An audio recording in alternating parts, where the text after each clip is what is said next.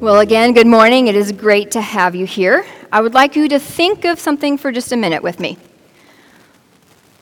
What is your favorite food?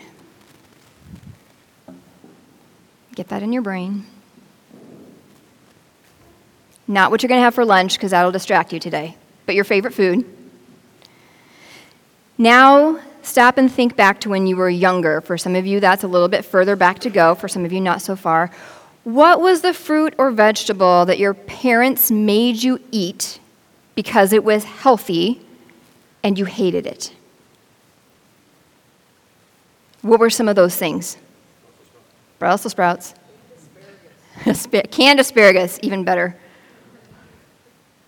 What? Squash? Anything else? Peas? Mushrooms. Liver. Yes. Funny story, this has nothing to do with this message. My granddad loved liver and onions, and so every time we would go out to eat, he would order liver and onions, and we thought it was the most disgusting thing that sat across from us ever as we ate what we wanted to eat. All right, so how many of you, when you got older, now like what you did not like as a child? Is there anything where your taste buds changed? Some of you, yes. Some of you, no. My hard no when I was a kid was canned peas. They were soft and they were mushy, and it was just nasty. I do have to tell you, I did not change my mind on those. Still a hard pass. But what I want to do is bring up something else for you to think about now. So in the 1950s and 60s, there was this dish that was really popular among ladies' gatherings. It was something that was in all of the cookbooks because it was desired, it was wanted, it was popular. It is something that I have not heard of before. So let me give you this description and see if you guys have heard of it or if you have actually eaten it before. The description that was in this book was, like all things gelatinous in the 50s and 60s, this typically was presented in an elaborately shaped mold. Canned soup or tomato juice was the base, with onions, celery, and Tabasco for some kick. It could also have in it pimento-stuffed olives, and it may be like upscaled by adding chicken salad or shrimp salad in the middle of this mold. Has this graced any of your tables ever? No. Can you bring to mind what it might even be? It's called tomato aspic. I think I'm saying it right. Tomato aspic. Does that help anybody? Okay, take a look at this picture. Isn't that amazing? That is what was desired and wanted. It was in all of the cookbooks because it apparently was good. I have no idea how, but that is tomato aspic, and I am thankful that taste buds can change as we get older and wiser, apparently. So the longer I looked at this when I was doing my message, the worse it became, right? Like, as you're looking at it, there's new levels of disgust that just keep popping out at you. The truth of the matter is people ate this, and they thought it was good. We're looking at it, judging it quite heavily, saying this is something that's not ever going to enter my palate. And yet we don't know because we've never tried it. Some aspect there that maybe we don't understand. The most revolting thing that I found with it was possibly the pimento stuffed olives in it. I love pimento stuffed olives, but they just don't seem to go together. So based on the little information that we have, probably a hard pass for most of us on that. Any of you want the recipe to go home and try it this afternoon? Okay. If you get brave and you do like a truth or dare and you make it, let me know. I want to know how it goes. So welcome again this morning. For those of you who don't know me, my name is Chris Bickett. I am actually the student ministries pastor here at Northridge. And so I want to say good morning to you. I want to say good morning if you're joining us online. And it's great to be together in this morning where it is sunshine and beautiful weather outside.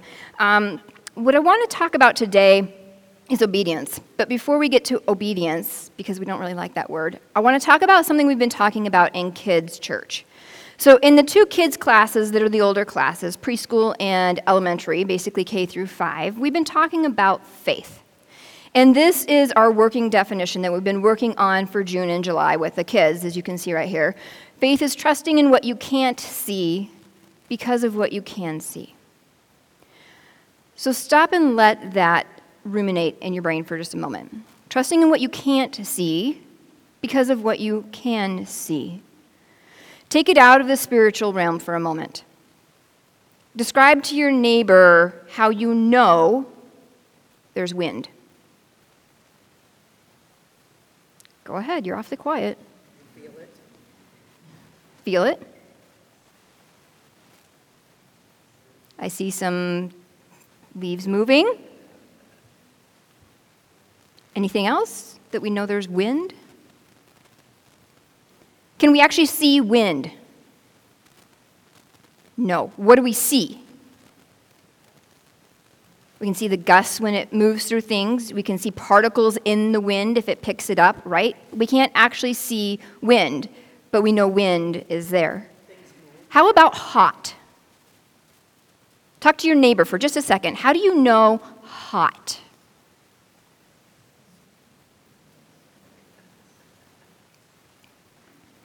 This may be a little bit difficult, but this is what we've been talking about in kids class, K through 5. How do we know about things that we cannot see through things that we can see? How do we know things are hot? Steam?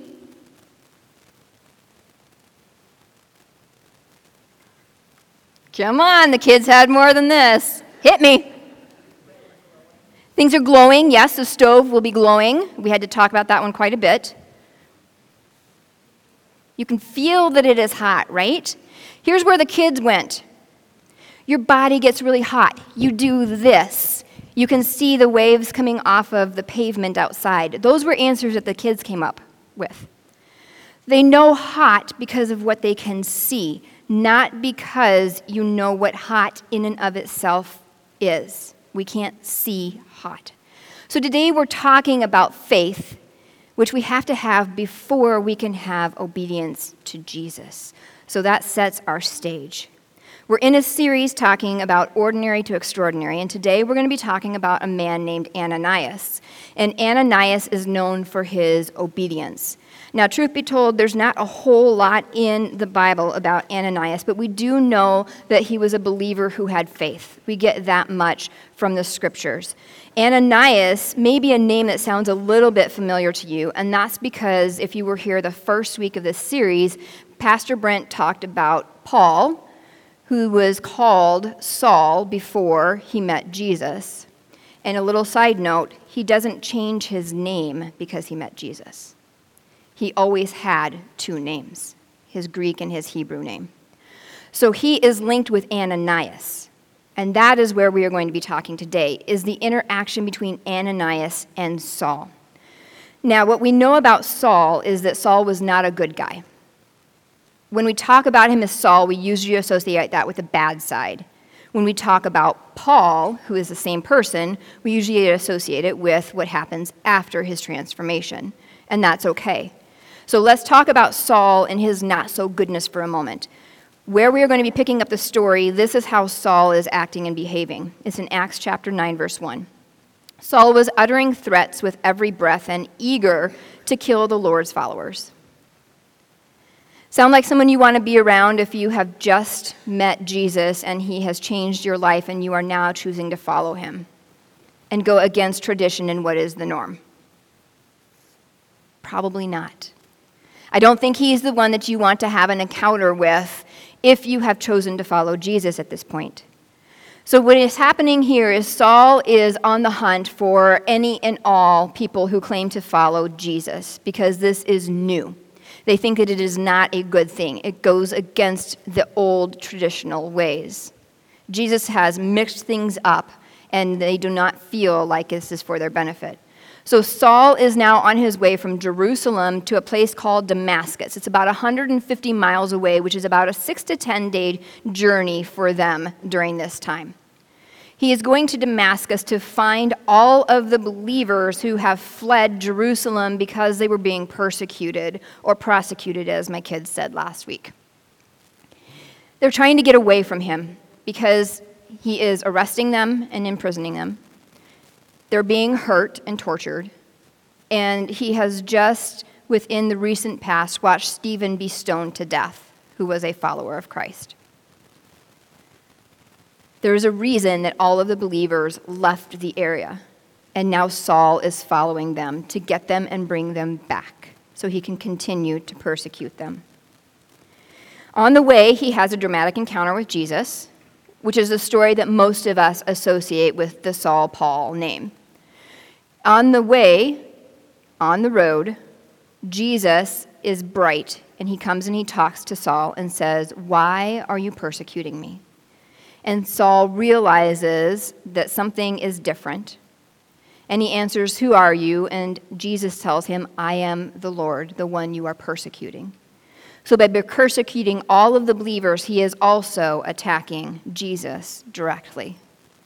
During this encounter, Saul's eyes are blinded, and he has to be walked to the rest of the way into Damascus, where for 3 days he's blind. During those 3 days, he's going to hear from Jesus, and that's where we're going to pick up the story. Acts chapter 9 is where we are.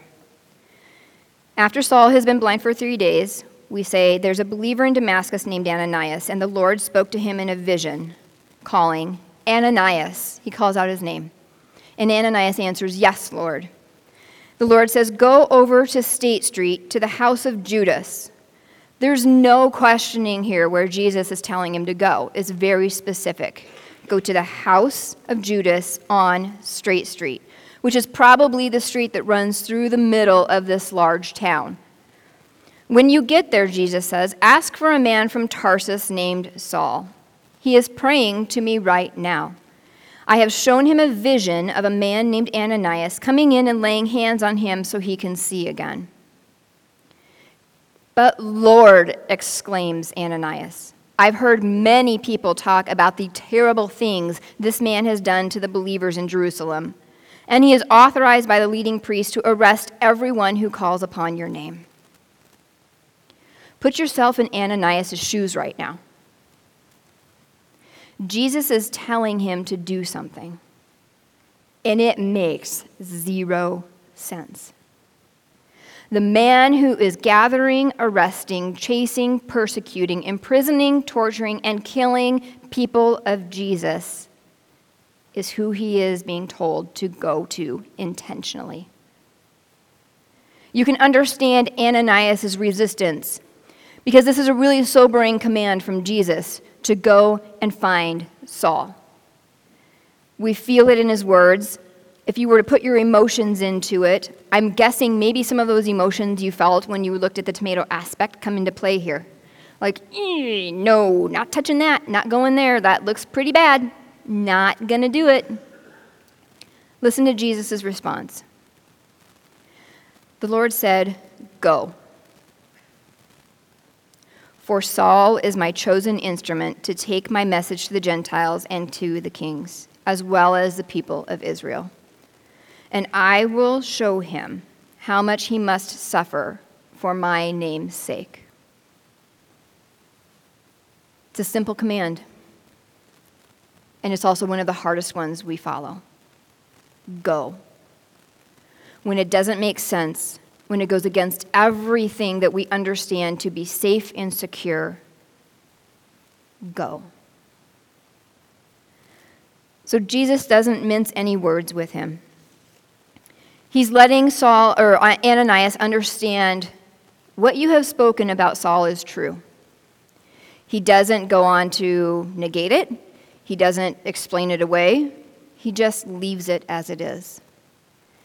But he also lets Ananias know Saul is going to have to suffer, and he will know he has to suffer for my name, which lets Ananias know that it's going to be okay.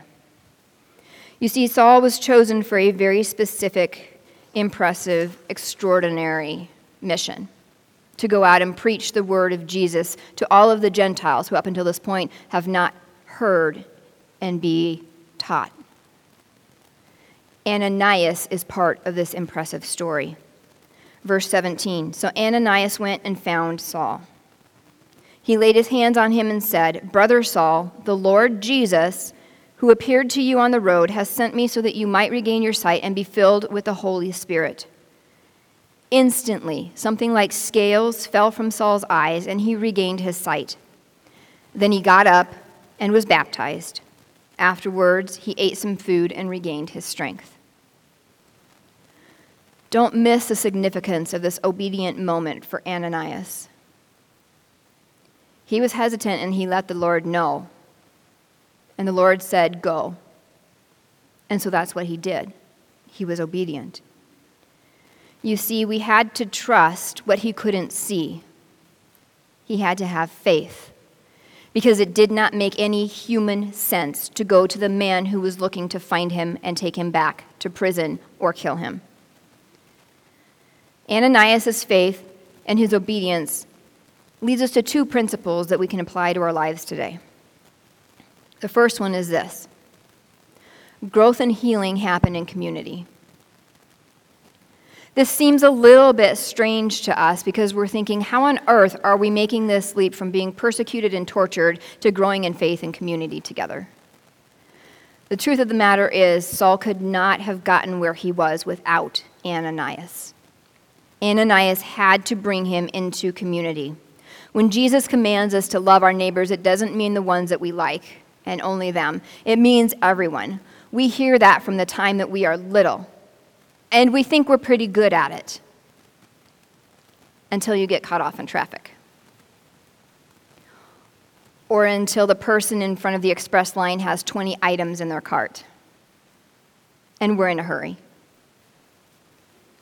Until our neighbor doesn't want to mow just up to the property line and they leave a foot of grass for us to take care of. Or they mow over the line and messes with our little pattern, right? Have you ever watched kids outside playing? It's amazing. I was at a ball game yesterday working the concession stand, and the little kids out in front were running around with wild abandon while the parents were trying to ignore them. It was working. But kids have a way of figuring it out. They have a way of understanding that the person that they don't like can be their friend in the next 5 minutes if they figure out a way to say hi, or do you want to go to the slide? My mom said we could go. As adults, we don't do that. We put up walls and we put up barriers because what irritates or annoys or frustrates or is different than what we choose to think or believe, we need to keep that away from us. That is the situation between Ananias and Saul, and Ananias is saying, I will obey God so that I can cross that barrier for you. If Ananias hadn't gone to see Saul, I guarantee you that Saul would have been in a state of confusion. He probably already was in a state of confusion, let's admit. This was pretty drastic, what he had encounter with Jesus. But he's been blind for 3 days, and he can't see. And he's been told that somebody is coming to help him see, and he's waiting for that. What happens if Ananias does not obey God and he does not go? We don't know. We can speculate because Ananias did go. You see, when Ananias showed up, he said something that was very significant. He said, "Brother Saul." What this meant was that he was now part of the community of believers. Someone who was so drastically against Christians, as they would become to known, has now said, "You are welcome with us." Ananias said, "Brother Saul," and he pulls him into the fold. And then he lets him know that Jesus, the one you who encountered, he's clarifying, making sure he understands. This is not just something odd that happened to you. That was Jesus. We are part of this community together. He has plans for you, and you need to learn. You see, with a community of believers, we're able to begin the healing process. When we build up our walls and we shut off, we are isolated. We are by ourselves. Things don't always make sense. We have theories that go through our head round and round and round that may or may not be true. We need community around us to help pull those things out, to have truth spoken into our lives, to have things spoken about what is going on inside of our head, to let us know, yes, it is true, or no, it is not. And I think this is really true today. There's a pastor named Albert Tate who goes around and he does speaking for conferences. He also has his own church that he pastors. He is an amazing man to watch preach. He's very vibrant. He's very engaging. He has lots of energy. But he was talking to a conference of a bunch of pastors.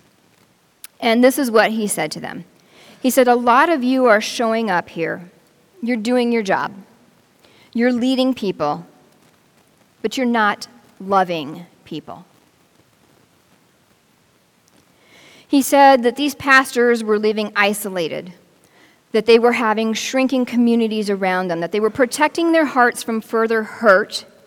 They were feeling unseen and unloved. They were doing their jobs, but they didn't want their hearts involved because of the massive amount of hurt and pain that had happened over the last several years. I would venture a guess that what he said to that room of pastors would apply within this room today. All of us are leading somebody, whether it is our children, our neighbors, other family members, or our friends. When we choose to follow Jesus, there are other people looking at us, and we are leading them. So my question becomes, are you doing your job, whatever your job may be, but you're not loving the people around you? Have you shut off your heart because of the pain that has happened over the last 2, 4, 5, 10 years? Because it feels like you cannot handle anything else. Have you isolated, pulled into yourself, cut yourself off from community around you? Because that is safe, and you don't have to deal with anyone else but yourself. A lot of us are walking wounded. We don't want to risk any more hurt, and so we shut off and we isolate. But then Pastor Tate went on to share a quote from C.S. Lewis that he said convicts me terribly. Listen to this heart. He says, "To love at all is to be vulnerable. Love anything and your heart will certainly be wrong and possibly be broken. If you want to make sure of keeping it intact, meaning your heart, you must give your heart to no one, not even an animal." How many of you got puppies during COVID? Imagine not giving your heart away to even your puppy. Wrap your heart carefully with hobbies and little luxuries and avoid all entanglements.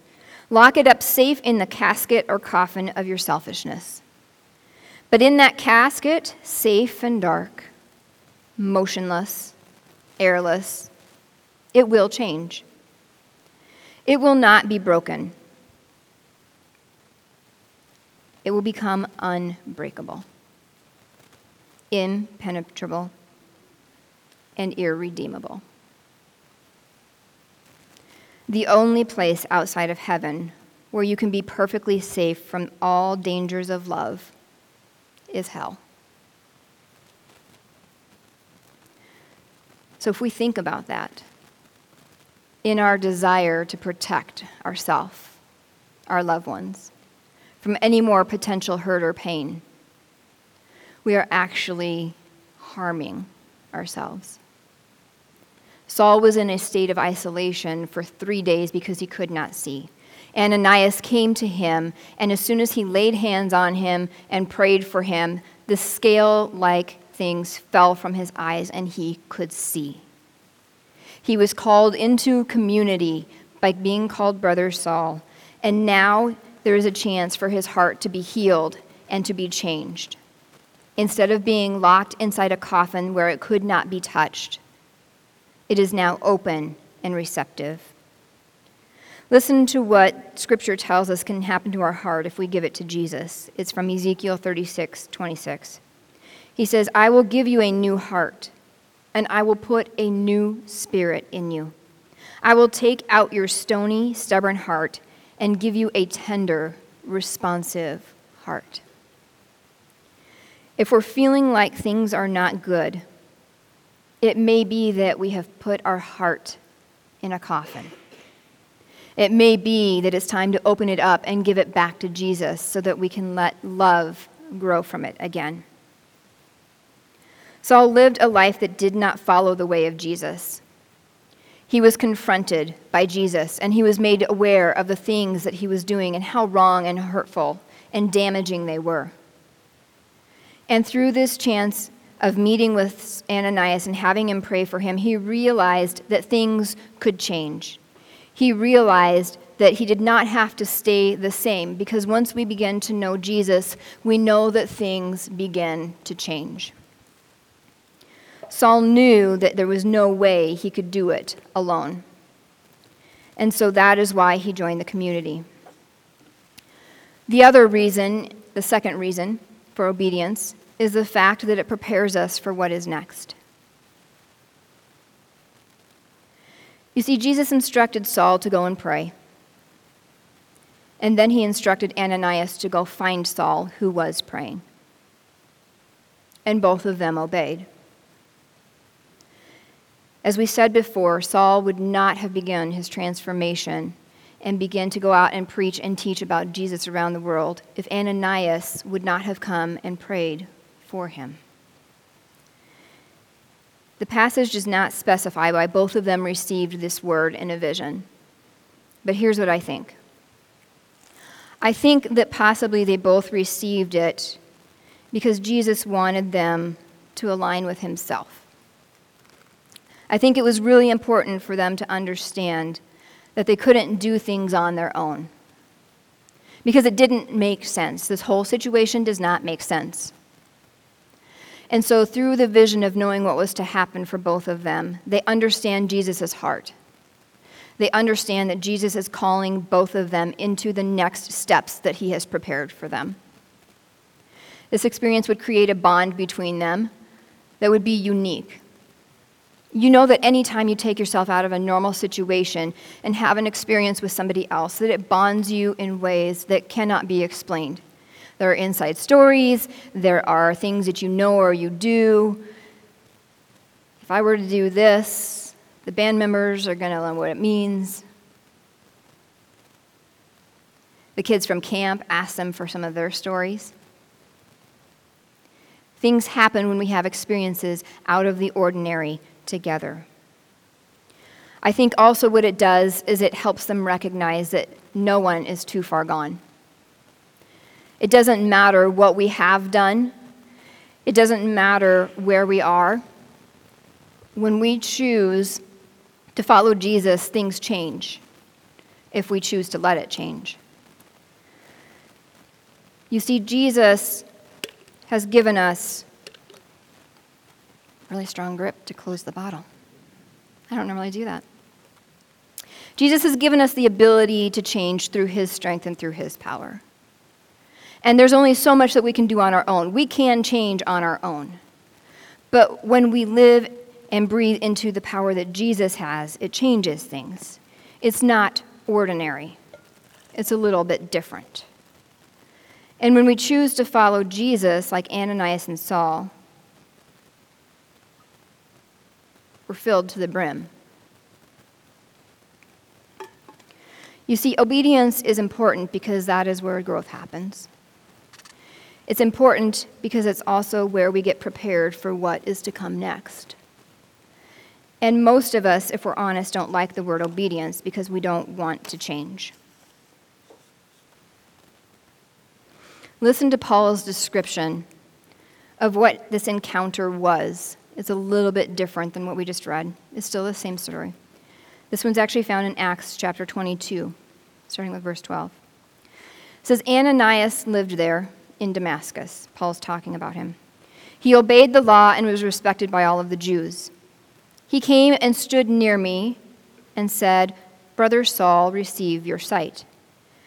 At once I was able to see him.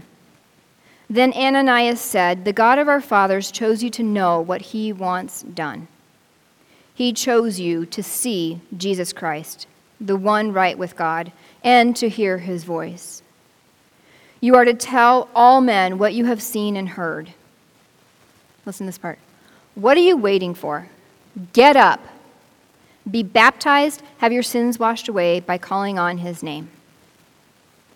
You see, Jesus told Saul that he was going to be his chosen instrument to go out and to preach to the Gentiles and the kings and to the people of Israel. He knew this was going to be coming. And then Jesus was also going to let him know how difficult it was going to be. It did not make sense, but he was obedient. When we choose to live a life of following Jesus, like Saul and Ananias, like I said, Jesus fills us to the brim. But where we get stuck today is we feel like, what if it's not enough? What if what I'm going through is too much? What if who I am is too much? It's not worth it. We sit here and think, what if I'm not worthy? My past, the things I've done. What about the hurt that I've caused other people? That's definitely going to make this not work, like it's not going to work. What if I am obedient and it costs me?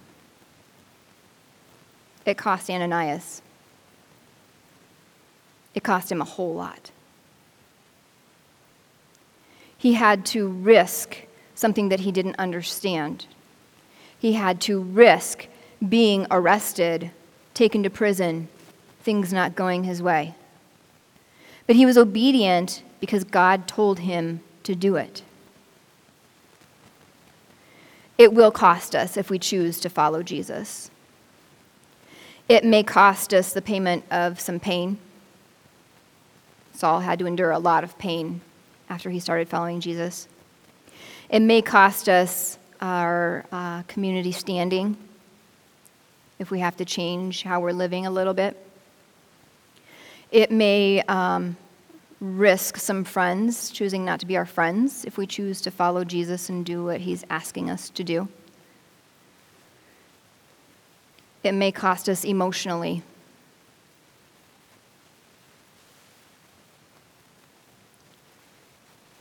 It may cost us when prayers don't get answered the way that we want them to be answered.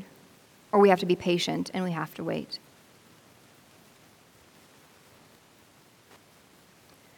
There's a lot of things that don't make sense. I know there's a scientific explanation for why this works.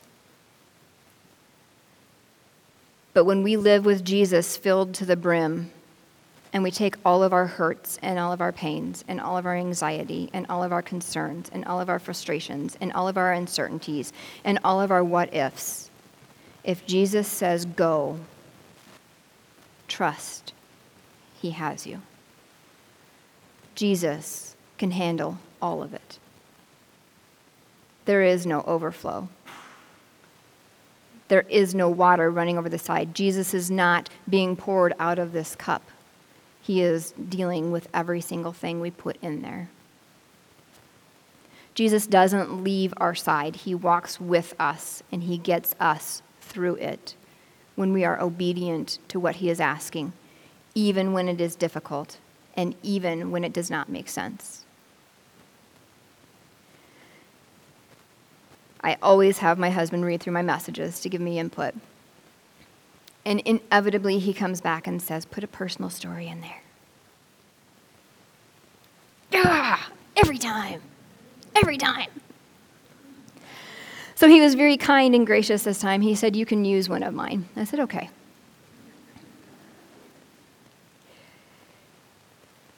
When we tell you that Jesus can take your heart and change it and make it soft, and he can show you love, it is very true. Paul would tell you that he was a believer when he was young, but he was very hard-hearted. He kept his emotions very still and flat, and he still to this day has emotions that are very flat, which is a good thing. That's why God put us together. But over the years, I have watched this man follow Jesus and take his heart and transform it. I have watched him go from being somebody who can be the only person in a room not crying to now being the only person in a room crying because of the way a worship song is touching his heart. There are still times, most of the time, that I will outweigh him on the emotion scale. But nothing breaks my heart faster than seeing the man I love loving God so deeply that it moves him. And as I was thinking and praying about that this morning, God had a conviction, because the other thing I told him was, I don't want to share a story this morning because I am talking about obedience and love and vulnerability, and I don't want to do it. My heart has been a little bit hard and locked up lately, and I don't know why. And that's okay, because Jesus meets us right where we are. And he reminds us that it's okay, that he's waiting, and he'll be with us. And as I was getting ready this morning, it was abundantly clear. My vulnerabilities right now are I'm sending a daughter to college for the first time. And if I have to admit I'm a wreck inside, I will lose it. So I don't. And she is prepared. And she is ready with her wings to fly. And this mama's heart is worried, what if I haven't done enough to prepare her? But it doesn't matter, because Jesus has her, no matter what. I had an accident exactly a year ago. A simple, silly bike accident where I was riding for the first time with my husband for the summer. And I was supposed to preach the next day. And we were going down a hill that was not even a steep hill, and I hit the brake, and the back end came up. And I had the split-second thought, if I get my feet out, I'll be okay. I'm not okay. Literally that fast. I don't even know for sure what happened. All I know is I went over the handlebars, and I landed, and when I woke up, I was trying to breathe, and I thought, that hurts. The split-second thought that I also had before going down was, not my face before I preach, Lord. I'm going to scratch up my face. I didn't scratch up my face. He was very good. Very good. I did, however, break my collarbone and 7 ribs. I don't know how I did it. I really don't. Literally, it was a simple, over the handlebar. But I broke those things, and it hurt. And the longer I sat there, and the trip to the ER was excruciating, not knowing everything that had happened. All I thought was, maybe my shoulder's out of place. That's what Paul had said. Maybe your shoulder's dislocated. And I was like, I hope so. And I literally was call and let them know, we need to adjust a few things tomorrow. Oh no, we needed to adjust a lot of things. I wasn't going to be able to teach in the kids' class like I had thought, which was okay. Some of you may have heard me say, my face didn't scratch up, so I was blessed. It was good. God had me. The truth is, God had me with the broken bones as well. He had me. That summer took a lot of processing to realize that I was broken, but I was not damaged. We throw away things that are damaged. God mends and heals things that are broken. And that was exactly where Saul was. He was broken. And God got a hold of him and got his attention. And Ananias came to bring community into his life that would help him heal and be redeemed and restored. It is possible for our hearts to be in coffins and to open it up and to close it again. The good news is that you can open it up again, and Jesus is right there waiting because he wants your heart. Let's close with prayer. Jesus, a life of obedience is hard.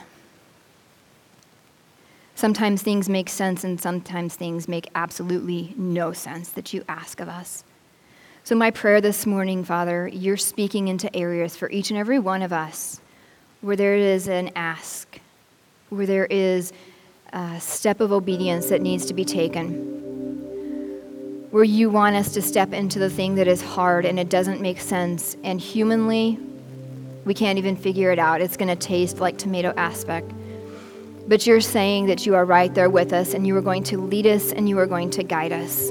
And you will walk us through the transformation of a hard, shut-off heart into one that is open and receptive to you and the things you want from us. Father, help us with our obedience to be like Ananias. Even when we're doubting and we're uncertain, when you say go for whatever it is, that we will go. Because it is part of the larger story. It is part of us connecting with other people and going out and spreading the good news of your love and your hope and your grace when we choose to follow you. Thank you for the way you love us, and thank you for accepting us just as we are right here, right now. Take us to that next step with you, Jesus, we pray. Amen.